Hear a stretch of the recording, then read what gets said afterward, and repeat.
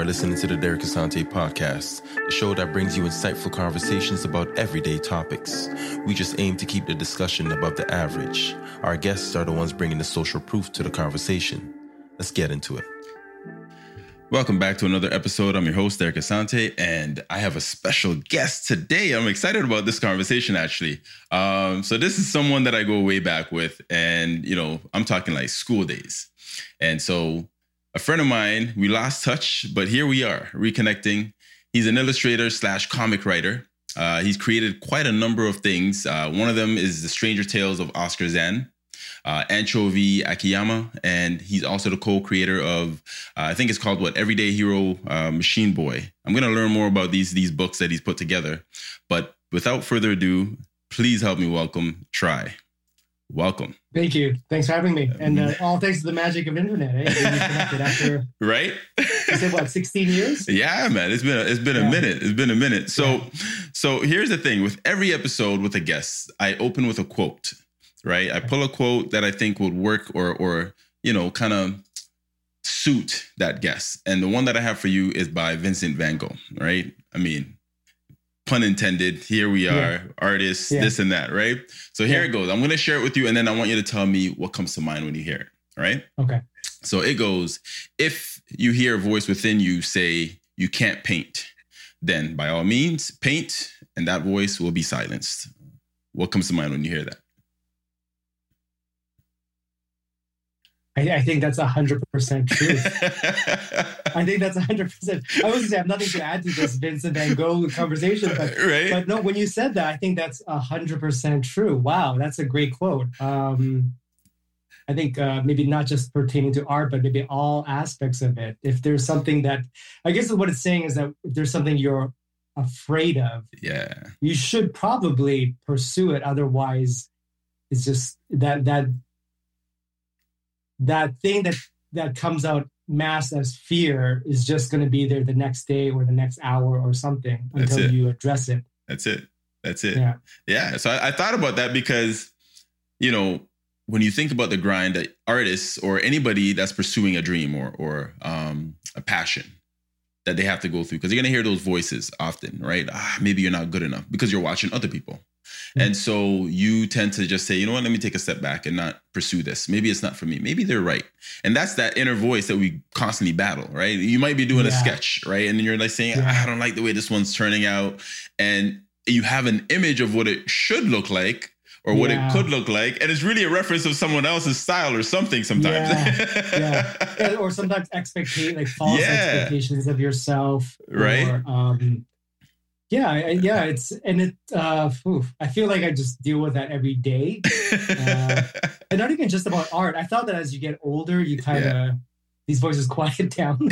But you hear them more, but you can kind of live with them more, I think. It seems like. Yeah. Great quote. Yeah, man. So let me go back. I want to know a little bit more about Tri. And also for the listeners, just so we can give a bit of a backstory. Your family. Do you come from a large family or a small family? I was small. I mean, my mom's still around, my dad's still around, but I was mostly raised in a single parent household. It was just me and my dad for the most part. But I did grow. I was closer with my cousins than most kids are, so they're almost like half a sibling, sort of. Got it. A little bit, but for the most part, it's just me and my dad. Okay. Were you guys all in the same age range, you and your cousins? Yeah, within 2 to 4 years, something like that. Like big enough to regret it when it came to fights. Yes. Yeah, 2 years is a big difference when it comes to kids. Yeah. Did you get the worst end of it or no? Oh, always. Yeah, for sure. Going to the beach. Yeah. Getting drowned. Not literally, but Yeah. Wow. That's awesome. Do you have any favorite memories of those days that you can share? Like a quick story, one that hasn't left you to this day that you're like, you know what? I remember that day. Anything like that? Yeah. Well, I guess it's a certain period of my life. So back when we first, I got the Nintendo Entertainment System, the 8-bit. Wow. And the very first game I got was Metroid. I don't know if you remember that. Yes. Yeah. Well, anyways, we got that in the household, every morning, my cousin would just come into my room, just sit at the foot of the bed. I'm still sleeping. And he's like, I'm gonna just fire this on if you don't mind. Right. And he'd play. And, first couple of days, I said, get out, I'm trying to sleep. After a while, it's just sort of, you kind of wake up groggily. Like, where are you now? What level? Okay, we go back to sleep. So that was kind of nice, actually. I didn't like it at the time, but now I think back on that moment. Yeah. Pretty good memories. That's awesome, man. So I want to know what you remember. Okay. When was the first time you realized, you know what, I'm actually good at this art thing? And how was it introduced to you? Like, when did you start to say to yourself, you know what, I like art, or I like to draw? Like, what age would you say that started to kind of linger in? Interesting.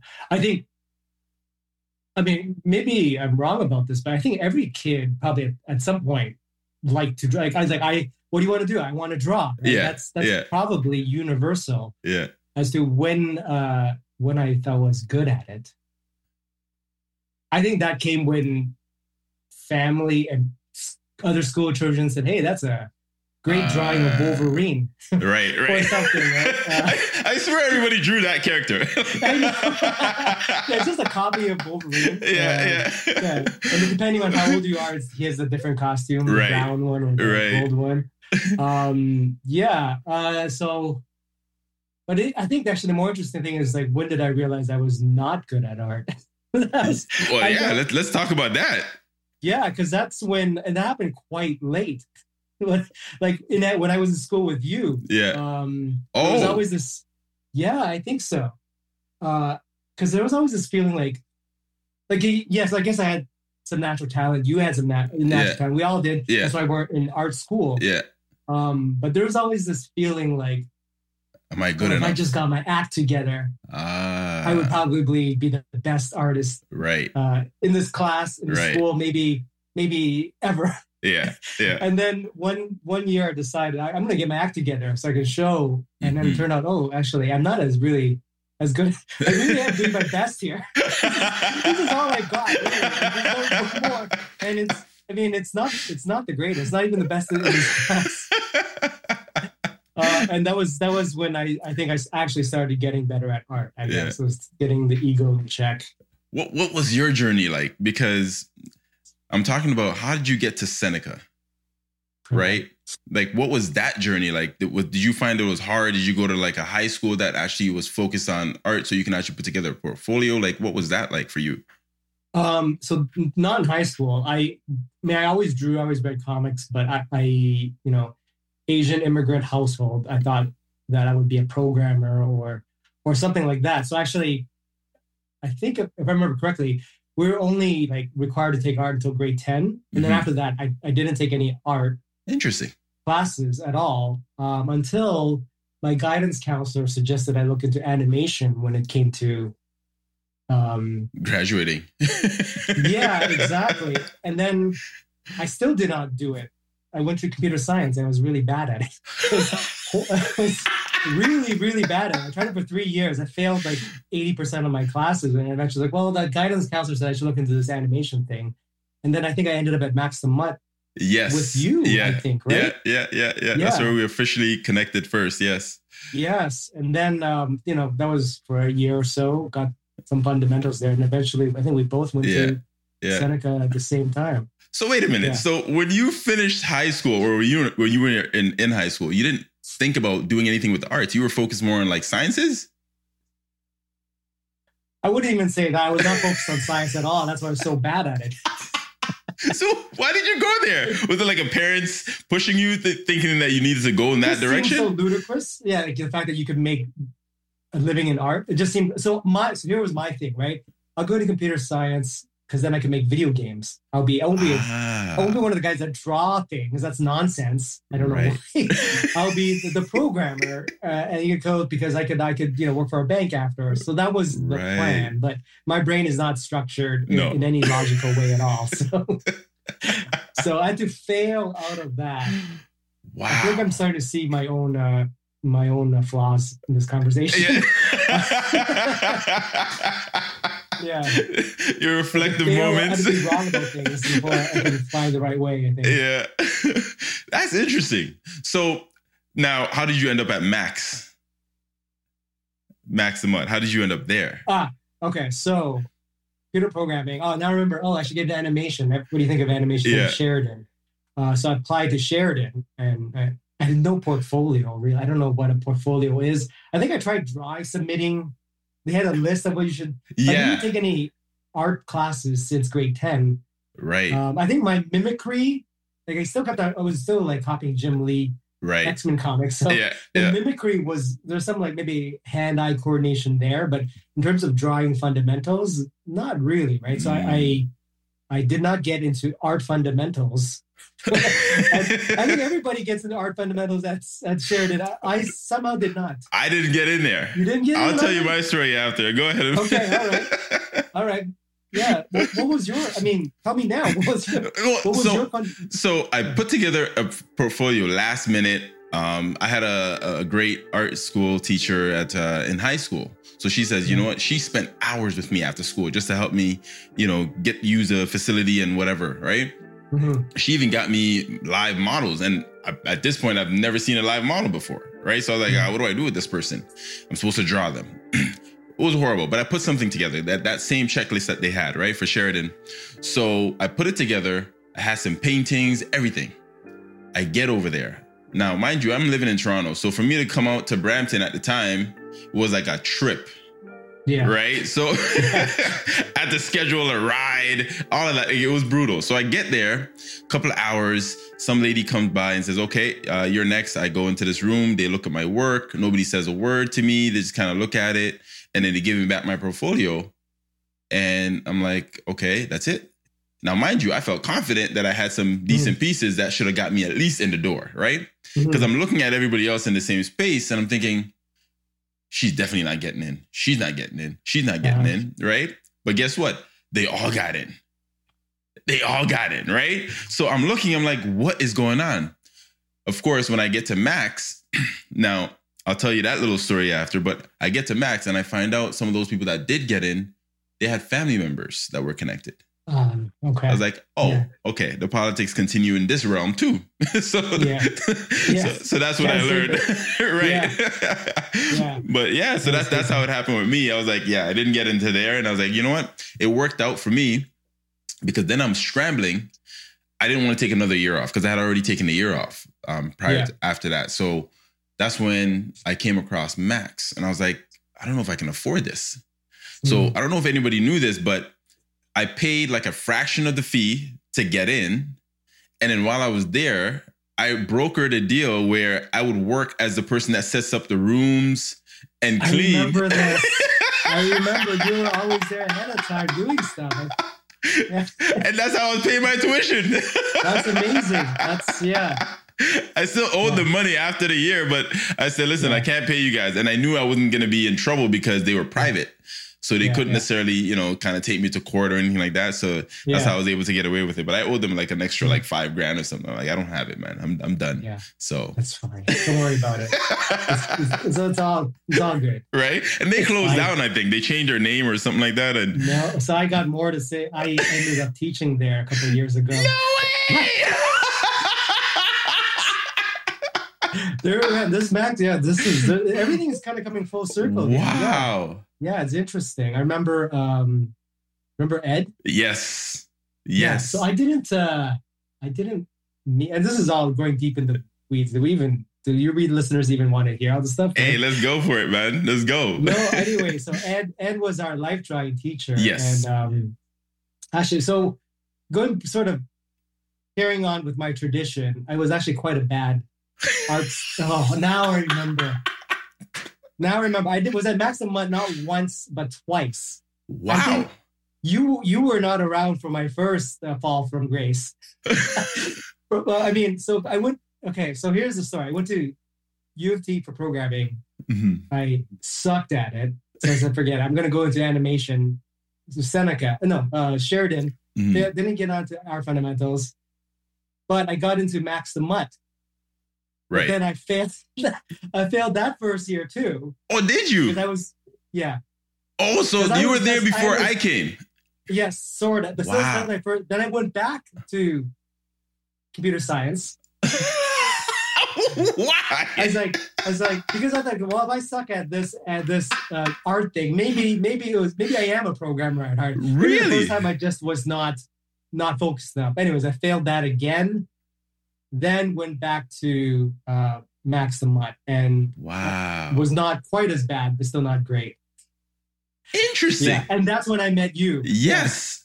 Yeah. Wow. So you had already been there before. Yes. That's I think crazy. 1 year. Yeah. It took me a long time to settle in. To become an adult, we'll say. Or I don't know what it was. Yeah, you seem like really focused. Like you were finding ways to pay for tuition. You were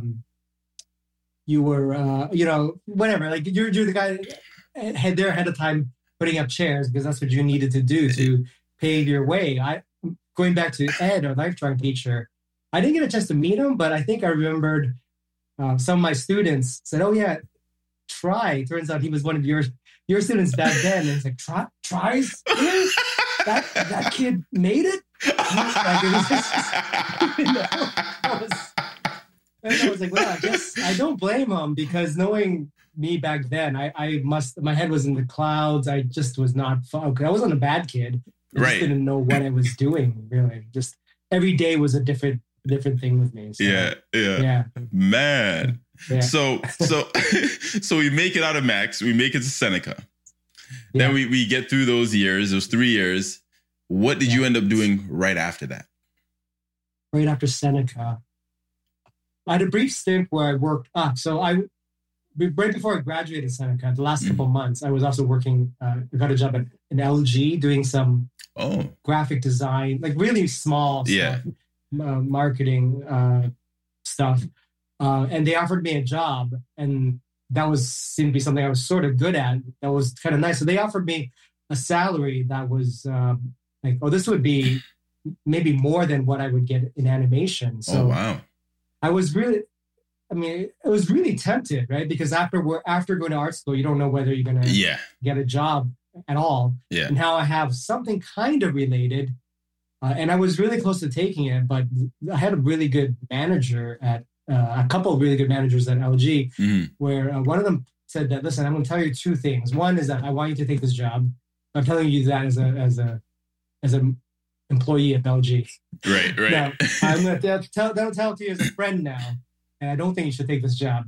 I think you should go for the thing that you studied for and do that instead. So I think without that talk, I may not have gone down this road at all. So really, I went back to animation and got a couple of gigs to. Where in the city or? Yeah, I was at Kuwait, Canada. Okay, that was my first one. It was some other alumni, some Seneca were there. Dewey. Yes. Aaron McLean, I think, was there. I remember Aaron. Yeah, and then I went to Core Digital Pictures. Okay. Both these companies are no longer around, but I also. The cool thing was that it seemed like school never quite ended because you just keep on seeing the same guys.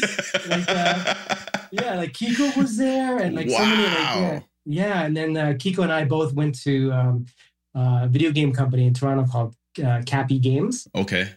And I was there for quite a while. He was there for even longer. And what were you doing there?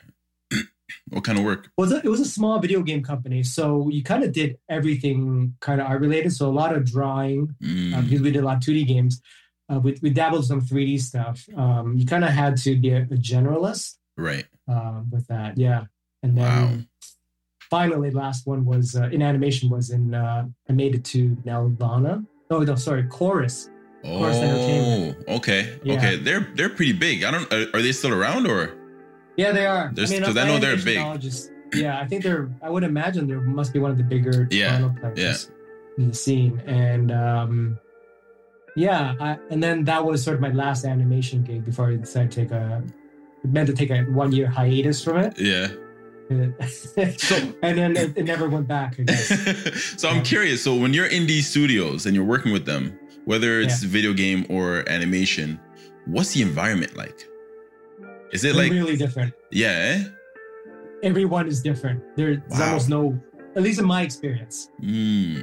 So the first one I went to was Koei Canada. It was a Japanese video game company. And so the culture was Japanese. It was very structured. At least they were back then. I don't know if things are that now. But the desks are arranged by seniority. So you know how senior somebody is, the further they are down this aisle of desks. Wow. Yeah, and everything was, you had to take your breaks at the exact same. You had to take your breaks at the same time as, not literally because it's a different time zone, but if employees in Japan took their breaks at 12 p.m., everybody in North America had to take their breaks at 12 p.m. Really? Yeah. So it was very structured, super duper structured. How did you find that though? Well, I mean, that was my first job. It was only a short contract, so I was just happy to be working. Get paid. Yeah. It was interesting. I saw there was good and bad parts to that actually, because one, that structure is not great for me because I'm a little bit chaotic. Yeah. But it was cool that it didn't seem like they treated their employees as disposable. Like it was, there was like it seemed like they were trying to invest in like their employees' growth and stuff like that. Or even if somebody was not performing well, they would say, maybe they're in the wrong position. What if we try something like that? Whereas I think in the other companies, it's sort of, you sort of come in guns blazing and it's a bit of a free for all. But it's also you're kind of on your own a little bit. Okay. So are you being assigned a task and you just have a deadline and you got to meet it and you're doing this all by yourself, and then maybe you check in with a supervisor or somebody and then they kind of see if you're going in the right direction? Is that yeah? It's especially with animation. Like if they're hiring you as a say a designer, a character designer, we'll say, like you better know how to character design from day one, because there's like, the style and stuff like the massage. You'll have an art director to help you get into the thing, but if they're not going to hold your hands to teach you the fundamentals of that, because everything's contract based. I guess this is the difference. In animation, everything's contract based, and video games tend to be more permanent. So there's just not that time to, like, you're going to teach somebody 4 months to teach them a skill. Like they're only on a 9-month contract. So better just to hire somebody that really knows the stuff. Wow. So you've been bouncing around quite a bit. So when you finally left that last animation gig, what went through your mind for you to say, you know what, I'm actually not going to go back to that? I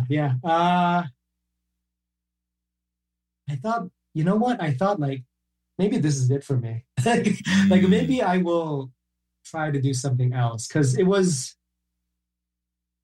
I don't know why. It's kind of weird. I mean, maybe you have some insight on this. When you first get into art, there's reasons for it that are not, you want to be practical. You would not ever get into art, I don't think. Right? You might do something else. Yeah. But along the way, it's like, it became sort of like getting stability. Yes. It's not even about communication or telling stories or even showing something of yourself. It's just like, oh man, I need that next gig, or maybe this one they may give me a full-time job and benefits, that's amazing. Right. And I think I pursued that. I got lost in the pursuit of that, and I was not good at it.